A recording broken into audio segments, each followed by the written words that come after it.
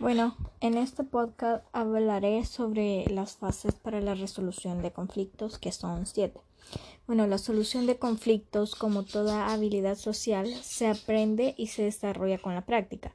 La resolución se realiza mediante un proceso que incluye la siguiente fase. La primera fase incluye la descripción del problema y valoración de su identidad. Para resolver algo, primero hay que identificar el problema y evaluar por qué es considerado como tal cuando algo nos molesta. Un ejemplo de este sería que María encuentra a su padre fumando en su casa y esto le genera malestar y enojo. María califica el problema con una escala de 10, que es el grado de incomodidad que le genera y enojo, ya que su padre está siendo insensible e irresponsable por no pensar en la salud de su familia, ya que no es la primera vez que sucede y María quiere solucionar este conflicto. Continuando con la segunda fase, que es la especificación del problema. Bueno, esta consta en detallar los componentes de la situación y las respuestas ante ellas. En palabras simples, es reconocer las variables que generan la situación y lo que éstas han causado. Continuando con el ejemplo, María ve que su padre fuma cuando su familia está presente y no se moviliza a un lugar abierto, lo cual es lo más recomendable para fumar, ya que puede afectar a la salud de las personas que lo rodean, en este caso su familia. Bueno, entonces la decisión indiferente de su padre es el principal generador del conflicto. La tercera fase de la resolución de conflictos es la redefinición del problema.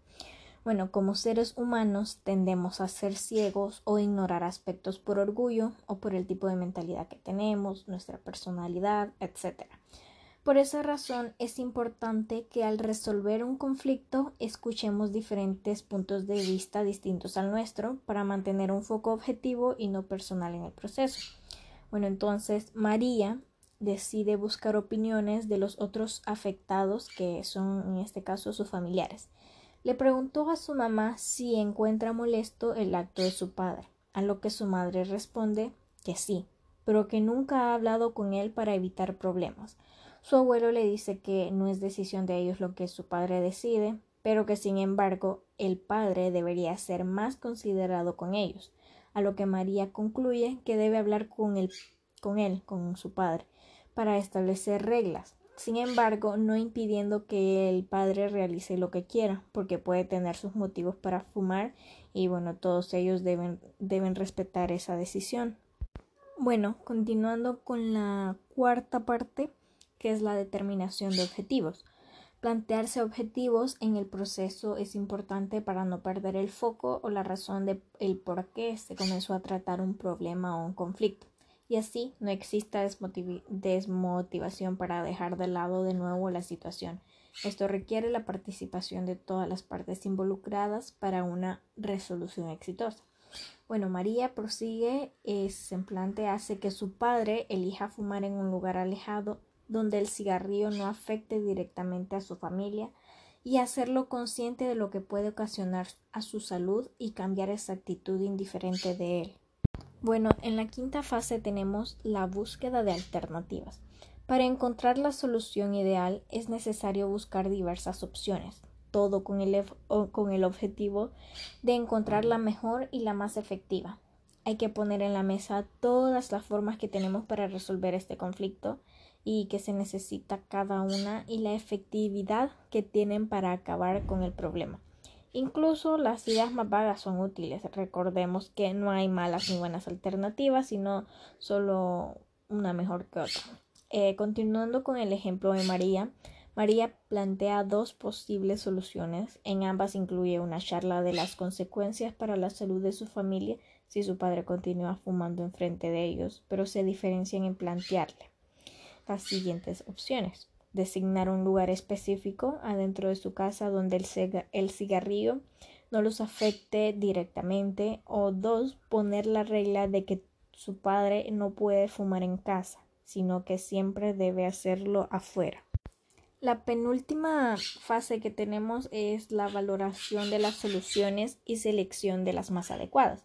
Bueno, conectada esta con la fase anterior y lo último que dije, que no hay buenas o malas alternativas, solo unas mejores que otras.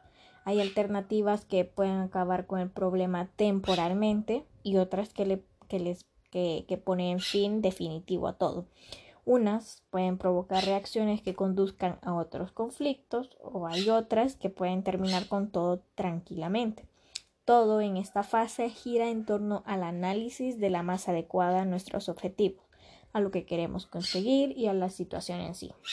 Bueno, María, al ser consciente de la indiferencia de su padre, elige ejecutar la alternativa 1, en donde su padre no se va a movilizar mucho, solo debe ser consciente de no fumar donde los pueda afectar directamente a toda su familia, desplazarse dentro de su hogar y lograr que sea responsable con sus decisiones. Continuando ya con la última fase, que es la aplicación y evaluación de las respuestas. Bueno, poner en práctica la solución escogida y alcanzar los objetivos planteados. Ya continuando con el ejemplo de María. Bueno, María le anuncia de antemano a su padre que quiere hablar con él al regresar del trabajo y practica los argumentos con lo que le explicará a su padre el conflicto o la situación. Su padre acepta esta mañana hablar y al regresar del trabajo ocurre la charla. Su padre logra entender el punto de vista de su hija y su preocupación, la salud de la familia en general, y acepta a la condición de movilizarse a fumar en un lugar alejado de su familia.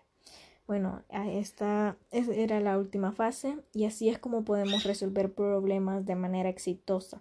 Debemos aprender a manejar los conflictos de esta manera, ya que nos resulta muy útil para todos. Hasta aquí termina esto. Gracias por escuchar.